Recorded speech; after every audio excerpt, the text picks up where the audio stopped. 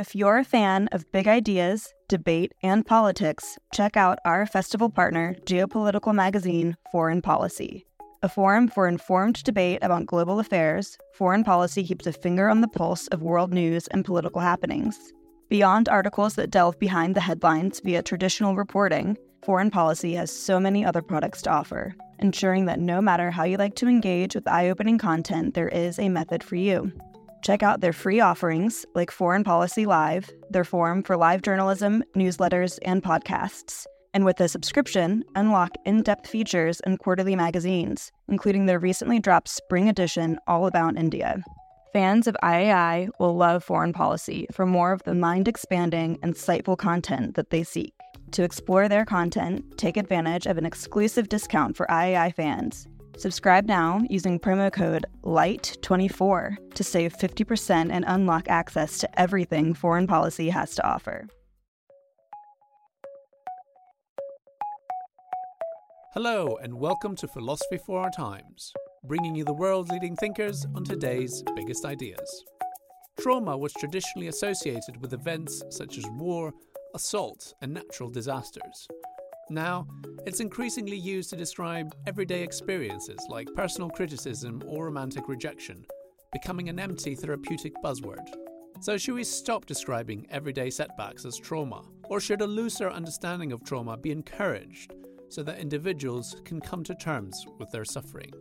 Joining us to debate the modern trauma and what we can do about it are neuroscientist Sarah Garfinkel, best-selling author of Z, Joanna Kavenna, and fearless psychologist Ian Parker.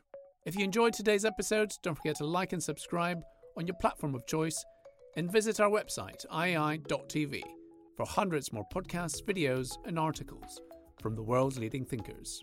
I'll now hand you over to a host for this debate, Mark Salter. Thank you very much, and welcome to the Trauma of the Everyday. Trauma was always associated traditionally with events like wars, assault, and disasters. But now it seems to be becoming increasingly used as a way to describe everyday experiences like personal criticism or romantic rejection. Is it in danger of becoming an empty therapeutic buzzword? Some psychologists argue that we risk undermining the value of that diagnosis to stop us treating serious disorders. But should we stop describing everyday setbacks as a trauma? Or is a looser understanding of trauma to be embraced and welcomed, so that perhaps people can come to terms with the problems and the traumas of their life, their suffering? Or is rather all this just simply an illusion of our broader culture with its unnecessary focus on our emotional lives, hoping for a better life, which has now turned about to have undermined the hopes of an entire generation? So we have three distinguished speakers today to talk about this very, very subject, and I'll introduce them to you now. On my right is Ian Parker, who's a psychologist and psychoanalyst, who's also a professor of business studies at the, at the University of Leicester, isn't it? I was, yeah. Oh, you're not there anymore? Okay. Fair enough. Well, there's no mud on your shoes. The tunnel was dug a long time ago, presumably. On my left is Joanna Kavenna, an award-winning novelist, although it's probably more accurate to describe Joanna as a philosopher who's very skillfully camouflaged as an award-winning novelist. If you read any of her books, you know exactly what I'm talking about. And then further across we have Professor Sarah Garfinkel. Sarah is a neuroscientist, and she's also head of the Cognitive and Affective Neuroscience Group at the University College London. And she's very, very interested in, shall we say, what we might call the cutting edge of neuroscience and its relationship to experiences of which trauma is one of her specialisms. I want to ask all three people to give a pitch, and I'm going to ask them to stick to 3 minutes in answer to the following question. Should we stop describing everyday setbacks as trauma? So perhaps we could start with you, Sarah? Okay, I'm happy to, thank you. So yes, absolutely. I really think we should. Why? I did my early neuroscience and psychiatry training based in Detroit, where I spent 6 years working with individuals who'd undergone a variety of severe traumas where their own lives and the lives of others were were threatened, and people died and they witnessed it. And these were really extreme events outside the realm of usual experiences. And working with these individuals, I saw profound changes in their neurocircuitry in their brain, in their bodily physiology. They were defined by heightened autonomic stress responses. Many of them had flashbacks and were haunted by the traumas. And I believe that we need a term and a category that can account for these very severe traumatic events, which are at one edge of the spectrum, that are associated with these neural and extreme emotional changes. And it concerns me that this word is now being used more readily to describe a range of emotional reactions and situations which might not align with what people might want or people might find distressing. And using and co-opting this word brings a number of problems. It potentially makes people into victims. It potentially means that people aren't exercising the emotional resources to overcome them in the same way. It may be also that they are blaming others and society for situations, which then creates division and conflict. And actually, we need to promote resilience. We need to promote ability of people to overcome emotional disturbances. And through resilience, we can also build a stronger and happier and healthy society. Thank you. Ian. Okay, I think it's true that trauma has been taken up and used in different ways by people. And in that way, it's been taken out of the hands of the PSY professionals, out of the hands of the psychiatrists and the psychologists. And it's been turned into many different things. And I don't think there's anything so wrong or problematic about people taking a term and working with it on their own terms and trying to make sense of their own lives. So I think it makes it a term to be puzzled over. So when someone comes into therapy, comes into psychoanalysis, then the question is, what does this mean to you? And in what sense does this resonate with your own life? And I don't think we should be so worried about it being transformed. Our task is to engage with that debate, engage with what people make of it. Now, the other flip side of that is that psychiatrists and psychologists have often taken what they understand by trauma from everyday life and turned it into something which is a speciality, something which they can then pin down and define. And I think that often they lose sight of what really is traumatic in people's lives. I think we find in the social movements concerned with racism, sexism, disability, and so on, it's those movements who have a more accurate understanding of what trauma is, because they understand that trauma is not a one-off event, but is rooted in actual life conditions and as much concerned with structures of oppression as it is with individual experiences.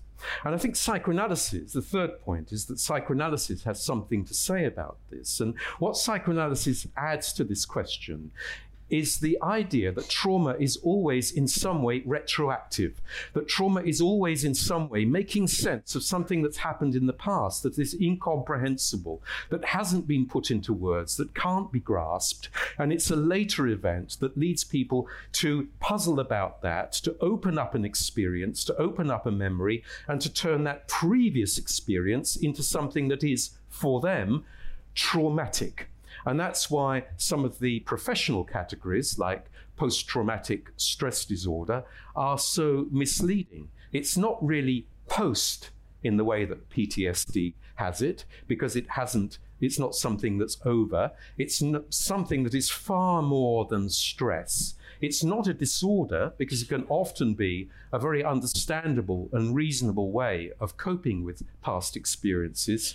And so PTSD is really a misleading term. So we need to open that up and go with the way that people are working with it in their everyday lives and learn from that and engage in that. Thank you. Jo. Thank you. So I think this debate's very much about how inner experience can be conveyed in language. And so we all have this completely unique experience, and then we're trying to find ways to talk about it in a general language.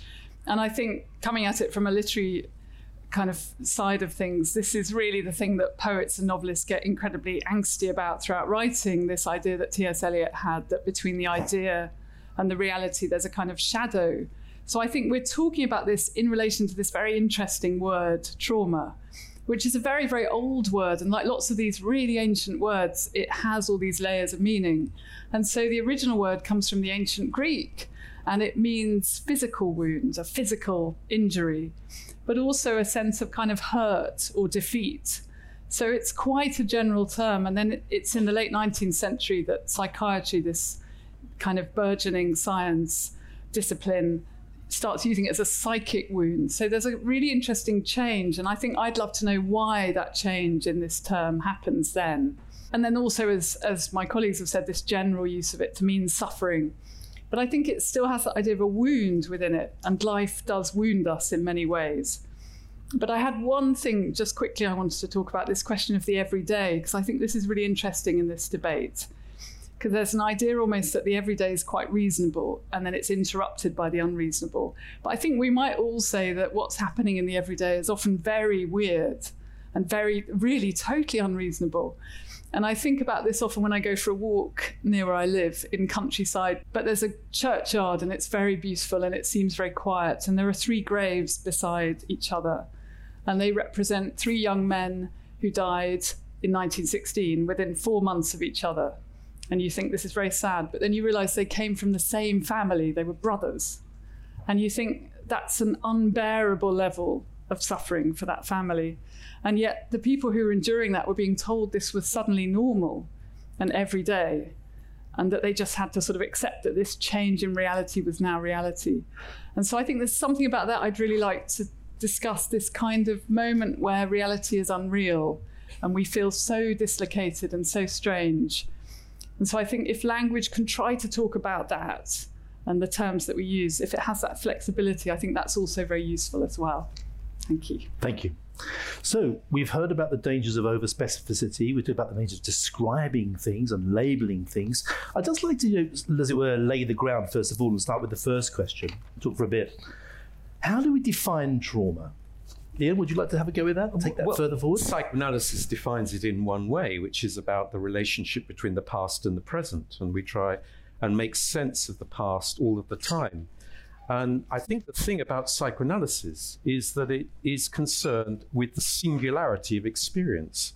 So when someone talks about trauma, something happening that is traumatic to them, we have to take that seriously and explore what that means to them, what these words mean, rather than imposing a grid. And that's why psychoanalysts don't use the DSM. They don't use the Diagnostic and Statistical Manual of Mental Disorders, which is the Bible of the psychiatrists. Psychoanalysts will look at the specificity of this term and try and work out, if you like, what the personal theory of trauma is of the person who is encountering it. So rather than offering a definition and tell you this is what it is, I think we need to listen to what people make of it and how they make sense of what this event is that is traumatic to them, how they configure it in their own lives. So I suppose I'm open to 1, 2, 3, many theories of trauma, as many as there are people, rather than narrowing things down and fitting people into one theory. So let's go from the lived experience that you've defined to the laboratory. Yes. Sarah, what's your take as a definition for trauma? So I would probably lean more to the medical diagnoses and would want to define trauma more as an event outside of usual experiences, although I find your point fascinating. And I would restrict it more to accidents or situations that threaten the life or integrity of the self. So it doesn't have to be life-threatening, but it can be threatening to one's integrity of who you are.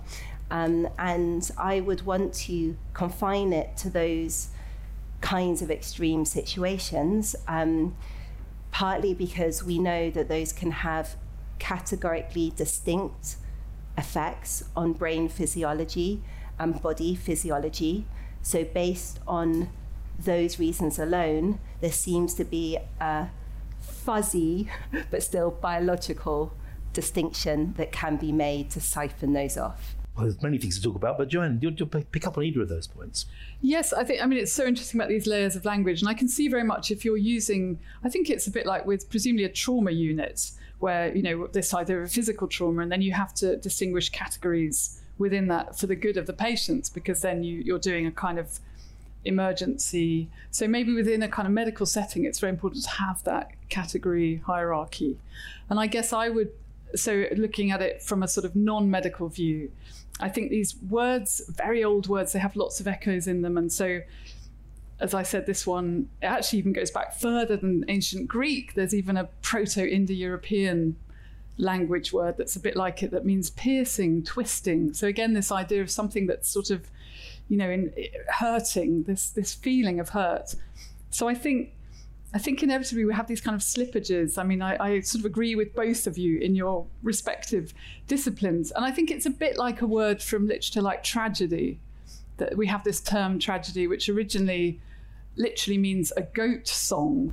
It's tragos, which is goat, and oid, which is song. And there's this idea that, people dressed in goat skins to perform the dramas because they were looking like satires.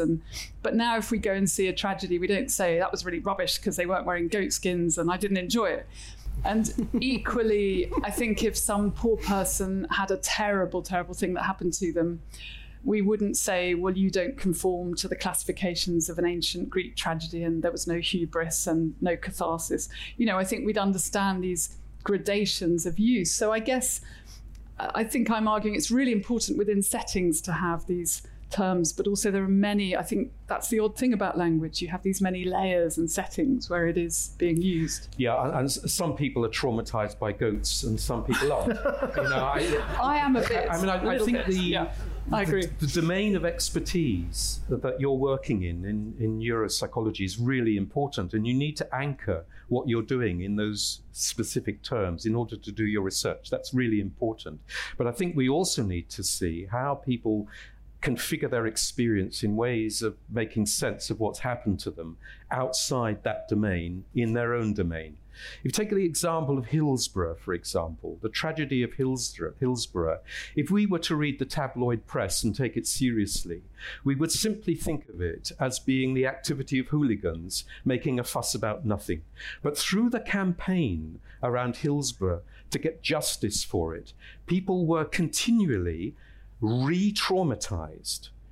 The trauma did not only happen as one singular event, but it happened time and time again where people involved weren't taken seriously and were suppressed, repressed. What they were saying was blotted out. So the traumatic event is a process.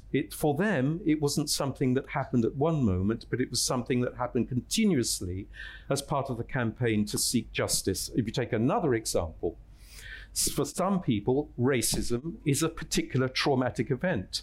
But for people involved in anti-racist movements, for black people who are fighting colonialism, for example, they understand that there's something deeper and more widespread about trauma as a continual process that is reiterated time and time again. So we need to go into a different domain to understand how trauma is being enacted there than the domain that you're working in, recognizing that both are important. Well, actually, I agree with your examples. I think they're beautiful examples of life and death scenarios and the integrity of self. The racism is really about threat to integrity of self, and the Hillsborough one was grounded in a traumatic event where people died, and the not getting justice about that is perpetuating that original trauma. So I think those are excellent examples that could also fit into a medical model. I think and this is where I feel quite torn. As someone with high empathy, I really loved what you said about entering into people's own reality of their own trauma and trying to explore that and understand that. And I think from an empathetic perspective, that sounds beautiful and really important and meaningful. I guess I'm also worried about negative consequences that might arise from that. That if people narrate their own world in different ways, and the way in which they frame it can also have implications. And we know, for example, that anxiety symptomatology and depression symptomatology are very much predicted by a propensity to be internally focused and reflective, and dwelling and talking and analyzing things can activate those self-referential networks, and actually activating the brain parts that are more engaged in the external world and other things can reverse and alter the sort of anxiety and depressive symptomatology. And I worry about the dangers of taking too seriously, and it sounds terrible, I don't know how to frame this, people's own worries, when it can sort of loop them into cycles of victimhood, anxiety, depression, and self-reflection. It's so interesting. It's almost the argument about absolutism versus relativism, in a sense that with what you're doing, you can't have an absolute fracturing in a way. Is that something to do with what you're saying, that if you had a total fracturing where there's no agreement on a definition, that would be really difficult, but it's kind of trying to have the most agreement with the most flexibility in a way. I mean, is that part of it? I mean, that would be one dimension of it, but another dimension, which I think is really important here, is the difference between individualizing an experience and putting it inside people's heads, so that it's then the psychologists become the experts on what someone is thinking and feeling, on the one hand, versus some collective sense in which people work with others through support groups or political campaigns and reconfigure what they're doing through that activity. So there's this individual collective opposition here, which I think is also important. And the individualization of trauma is where the medical framing of it, I think, becomes particularly pernicious, particularly dangerous. If I can just pick up on one point here that I think you might disagree on, I was very struck by the fact that you said, and I quote, "It's not a one-off event." Now, losing 3 kids and the mum getting a knock on the door, "Sorry, your kids died," that's about as one-off as it gets. Well, you set up a scenario there, haven't you? You're talking about the general scenario being a one-off, a traumatic event is a one-off event. Trauma, wound. I wonder, how you fit that together with this idea of a process, a one-off thing and a process. I mean, it seems to me to be really quite a clear event. Well, no, because the way that you framed it is with an event in your narrative, so that we're then fixed on that event. But for most people, that isn't the way their lives unravel. For most people, their lives unravel through later things happening to them, where they remember earlier things that have happened which have been incomprehensible, that haven't made sense, where things don't fit together. So remembering that people were killed is something that comes later and then is activated and turned into something traumatic. That's the way that people usually encounter something that is trauma, rather than immediately being subjected to something and living with it for many, many years. I mentioned the war trauma because I think with that, I know your debate slightly opposes war to the everyday, but I was thinking that there comes a point where the society has untethered itself from the reasonable to such an extent, and that's not in any way to diminish these individual moments of absolute atrocity, but also the whole society has kind of lost the possibility of being a sort of redemptive framework for the individual. And I just think that's something else that's working, possibly in a very general sense. And I wonder if we're using this very old, much used word in any way does move towards that experience. So that's interesting. So we can then see trauma that in this sense as the firing gun that starts a process which clearly has to be understood in the context, the broader society, which brings us on to the second thing to think about, which is this idea that this drifting, this widening you seem to be encouraging for the notion of trauma is actually something that is part and parcel of our general society today. I mean, are we increasing the margins? Is there a bracket creep on the concept of trauma? I mean, I just definitely think there is. You can look at Google Trends and look at its growing use in language. It's certainly changed even in the medical definition of the DSM, which is our medical Bible that was taught to before. There's been a widening of the definition, even in medical terms, let alone in everyday usage. And people will say very readily that they feel traumatized by things and this is traumatic to them. And it's crept into everyday usage. And I think this is where I'd love to hear Joanna's point, because I think words matter. We can see in experiments where if you change the way that words are used, the emotional sequelae that follows, and memories can even change with the words that are used to frame questions. So words matter about our emotional reactions, our memories, our beliefs. And I fear that using the most severe words possible to describe a range of things can affect people's emotional reactions, can affect their feelings of victimhood, can affect their belief of capacity to cope. And it can also create emotional problems for themselves if they're framing their experiences in a way which uses the most severe of terms. It's very interesting, Sarah's point. I was thinking about this in relation to the sort of arts, and it's quite interesting at the moment. Because if you think about, again, the sort of First World War, there's a huge trauma literature that emerges with people like Robert Graves and Siegfried Sassoon and Blunden writing their narratives. It takes 10 years for them to emerge, and then you have people like Sheriff and Journey's End, and then you think about the Second World War and you have people like Kurt Vonnegut and Joseph Heller, and again those narratives emerge in the 60s. There's a kind of, again, a lag almost where people can't quite get these things into narrative frameworks.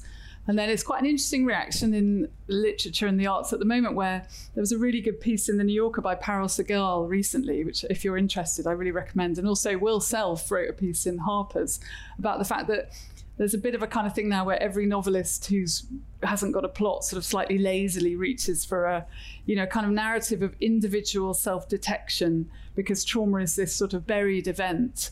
And so then the individual sort of hunts for their trauma through the narrative.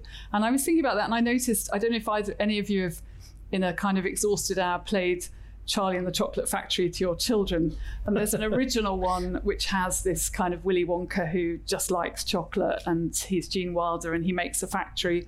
And then there's a recent one with Johnny Depp where he only likes chocolate because his dad was a dentist and really messed him up and put a brace on him and kind of, sort of traumatized him. And that, you can see that Bowdlerization is quite interesting, that transition.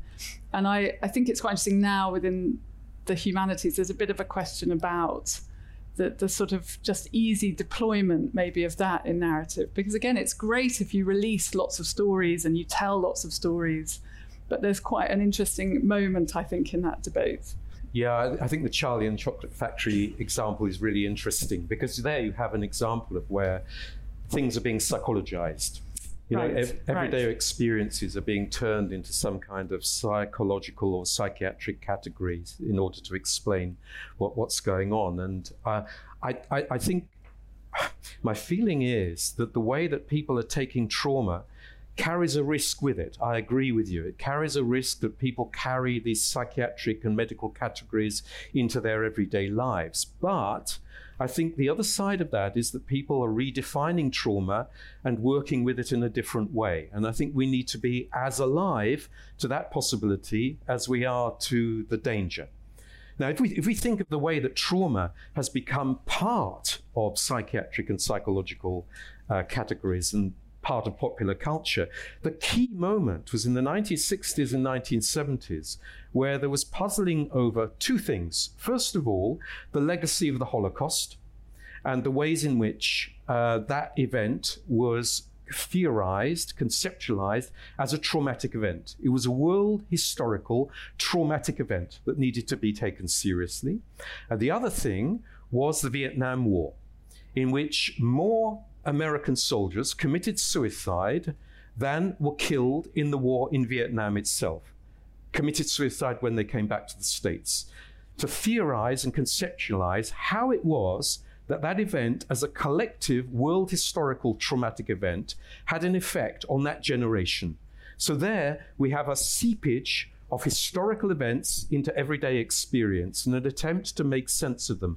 What we need to do is open things up even more so we can think through what the consequences are of a range of other world historical events that have structured our lives today, of racism, the Me Too movement and sexism, of other forms of distress where people are seeking some kind of justice and using trauma as one of the tools in order to get that. Not such a bad thing. But I agree with all of those examples, because again, they're things that threaten life or integrity of self as severe. They fall under the medical diagnosis. My worry is the using of everyday experiences in therapy or in life and in conversations or in framing, which is seeping into life. So I feel like there's a disconnect between some of your examples, which are medical ones, which I agree with, and then it's general usage, which is where I worry more. And I want to come back to your interesting phrase, which was individual self-detection.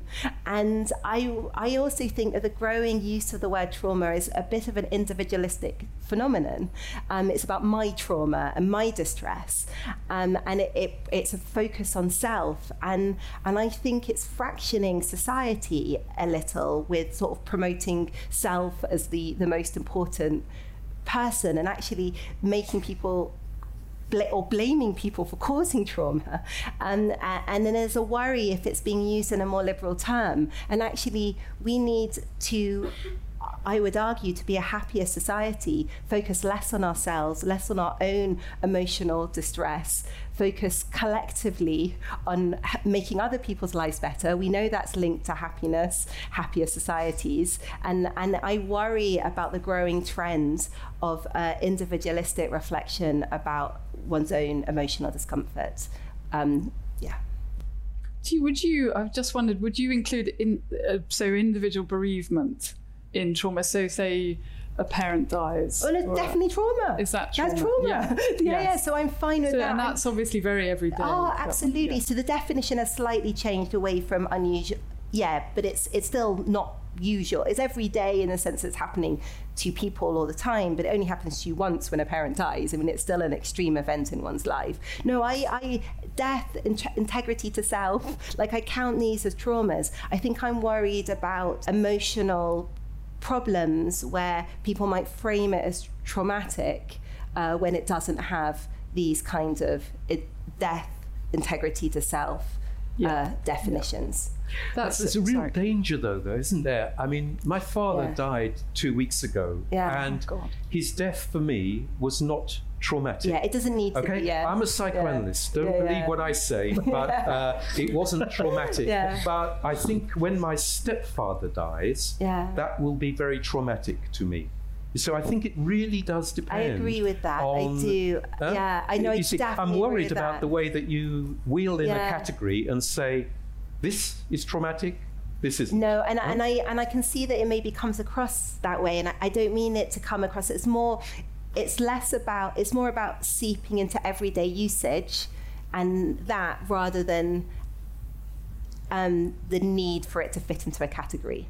I take your points. It's so interesting, this balance between, so we want language to express our human experience rather than delimiting it and kind of fixing it. And so it's always this question. But I was thinking about this idea of the wound again. I was thinking about grief, because it's almost, I feel like grief's this wound we all carry. We all have this experience of, I mean, I think sadly probably, many of us here, this moment of grief. And I'm so sorry about your father, and though, as you say, you've obviously have deep resources, it sounds like, as a person who understands the mind, but I still, I just think traumatic. This sense that, but I mean, that's your, of course, it's your right to define. You see, we should have the right to refuse a term as well as adopt it. I agree. That's absolutely true. But I think, though, as someone who lost a parent too, that the kind of commonality of that experience, the moments where it was required to speak that to someone and what they returned. Moments I remember being in immigration outside New York with initially a very sort of scary immigration officer. And then I explained that I was in America because my father had died, and he immediately totally changed and said, I just have to tell you, in the middle of this massive queue, you will get over it. Eventually, it will be okay. And of course, immediately we both burst into tears, and everyone thought, is this woman being, taken away? It was all very strange. But that kind of, I think, as you said, the power of actual individual experience can also release commonality. So trying all the time to keep these communication lines as open as possible, I think, is really important. we used to have exam boards when I was in the psychology department, and there was one year where a student gave an excuse for a low mark. Their grandparent had died, and the external examiner, who was a psychologist, said, grandparent, I'm not sure that's traumatic. If it had been the parent, yes. This is the problem that we have, that we're using a category and telling people when they're not allowed to talk about trauma, where my argument is that we need to take seriously how people are using trauma. It may be in the course of describing what they experienced that they think, yeah, okay, maybe it wasn't so traumatic, but I think we have to give people the space to talk about it and think about it for themselves, rather than a psychiatrist or a psychologist telling them what they should or shouldn't feel. And I definitely I'm sympathetic. I don't want to draw boundaries and say this is traumatic and this isn't. I definitely am sympathetic to your people should be able to narrate their own trauma and recognize their own trauma. I am definitely sympathetic to that perspective, and actually I do buy that. I still worry that if people left to their own devices are able to use that term and use that framing for something which then means they're not able to exercise emotional resilience, other types of coping mechanisms which are actually dampened down because of their framing it as traumatic. That's my worry, is that that we're seeing a reduction in resilience of young people. And I see this in my students. Crikey, I'm so worried about them. The levels of anxiety, depression, they feel very traumatized by things. And I don't want to tell them it's not trauma, but I'm seeing them, they're not making friends, they're staying inside. I'm worried about their emotional landscape, and I'm worried that their labeling is actually impeding their capacity to build resilience. And that's the point I'm trying to make, rather than force things into categories. Do you think you can spot resilience on a brain scan? Oh, well, I love this question. I'm thinking, I love a brain psychoanalysis scan. can clearly off the chain. I love a brain scan. No.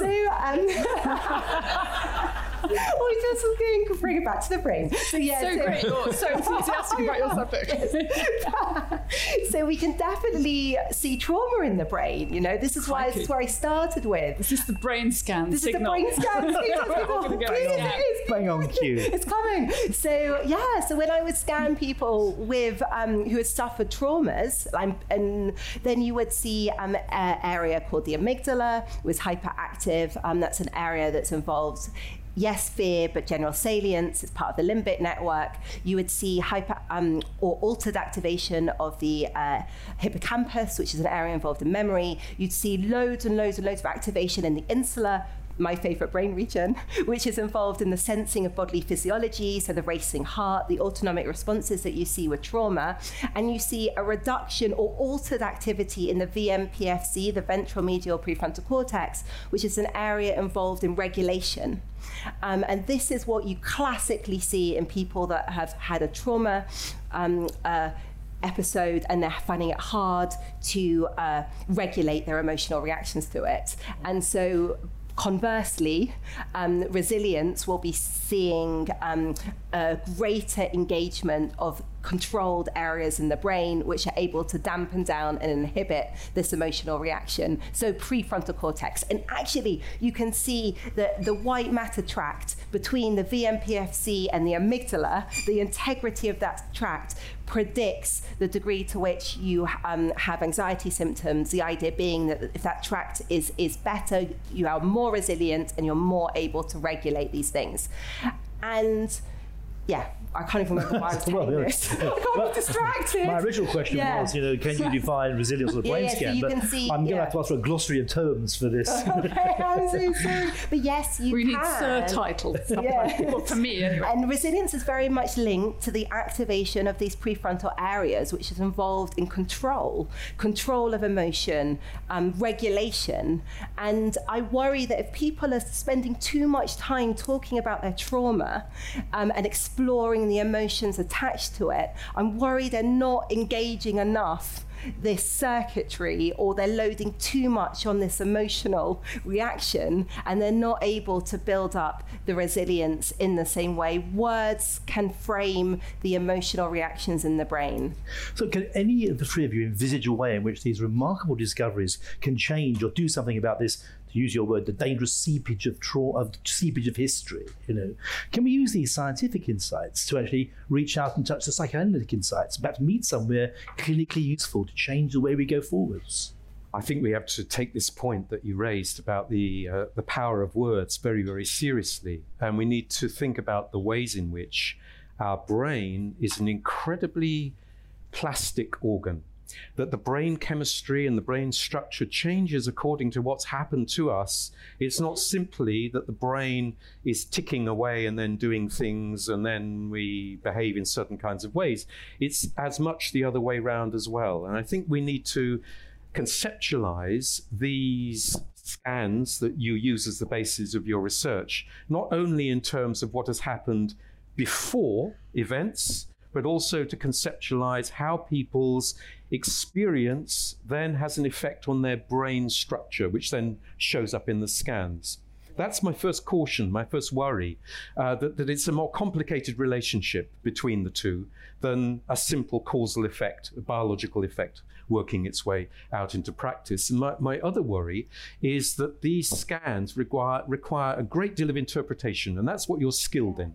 You're skilled in reading these scans and reading scans that have already been interpreted in the process of injecting the chemicals and working out what bits light up where. Okay, if you there was a lovely experiment a few years ago where a group of neuroscientists brought a frozen North Atlantic salmon in the fMRI scanner, and they were able to show that the frozen North Atlantic salmon in the scanner engaged with the task. No, it didn't engage, but they had activated voxels. What it shows is that there's a big degree of uncertainty, which is we fill in the gaps in our interpretation, and we need to be careful about where those interpretations come from. So although I agree with you that you make some valid points, there's definitely a difference in the brain for people who have had some of these very traumatic events versus those who have not had these sort of medically classified traumatic events. So that is definitely true and not up for interpretation. But I want to come to a different point. I want to come to the point of behavioural activation. And my understanding of it, it's about treatments for depression and pain and other things by making the outside world more engaging. So it's taking a focus away from self and onto the world. And these things are shown to have a positive effect. And I take from this, and our brains oscillate between internal processing and external processing. And this comes back to your sentence about self-reflection, that if we spend too much time focusing on self, analysing trauma, then we're activating these circuits which are very much implicated in depression and anxiety, and it becomes reinforcing. And one way you can help people is get them out of themselves, focus on the world, focus on helping someone, focus on an interesting lecture, focus on something else, and they can start to feel better again. And they can. I had the word can. But I want to know, did the salmon feel better? Okay. I'm worried about the salmon. Yeah, the salmon got caught. That's traumatic. What happened to the salmon? This is the question. And it was a problem because the salmon was dead. So the fact that there was a couple of voxels was a bit. But it's a long story. And. But no, it's very different from what I do. I don't do fish. What you're doing is not fishy at all. It's all Oh dear. Right, can we just get back to the science and the art here? Traumatic pun. But I did, it's so interesting because it's this whole question which we've only got 2 minutes to answer according to that sign. And I wonder so much about this question. I don't think we'll do it in 2 minutes, but about whether when you name something or you kind of magic it into existence and words create these things, or whether there's a very old tradition of this idea that you kind of get control over it. And it's a bit like if you were an ancient Egyptian, you were trying to get through the underworld. If you knew the names of all the monsters that were going to kill you and the names of all the crocodiles and the sort of scary things, then you could kind of deal with them and you could sort of name them and therefore slightly neutralize them. And so, and obviously to some extent, when the Egyptians talk about the underworld, they really mean our lives. They mean the kind of day-to-day. So it's that difference between, is language empowering in the sense that it gives you these words to explain things and you feel better, unless you're the salmon, but or is it somehow that you kind of induce states of being? And I think this is such an ancient philosophical, neuroscientific, psychiatric question that we may not do it in the time, but I would love to know more about it.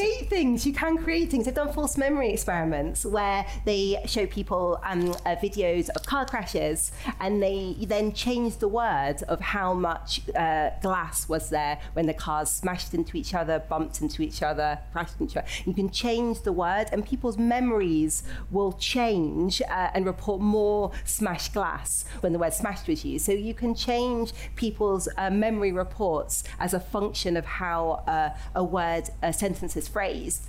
And I wonder how much that extrapolates to emotional landscapes and responses. If people are framing it as trauma, what does then that do to the emotional sequelae which then follows? Ian, your big point. Yeah, we had a final question that we didn't have time to go through, which is whether trauma, the way that we talk about trauma in everyday life, needs to be medicalized. And I think the answer to that is no, it does not need to be medicalized, and it's a real danger and a real problem when it is medicalized. When it's medicalized, then we come into exactly the kind of traps and problems that you're worried about. That's where your concerns are absolutely right, I think, where people are trapped in a kind of medical framework and then conform to a medical understanding of their distress, rather than able to work with it collectively and think about who they are and who they could be, how resilient they could be, working together rather than trapped inside their own heads. Thank you very much. Thanks for listening to this week's episode of Philosophy for Our Times. If you enjoyed today's episode, don't forget to like and subscribe on your platform of choice, and visit our website, ii.tv, for hundreds more podcasts, videos, and articles from the world-leading thinkers.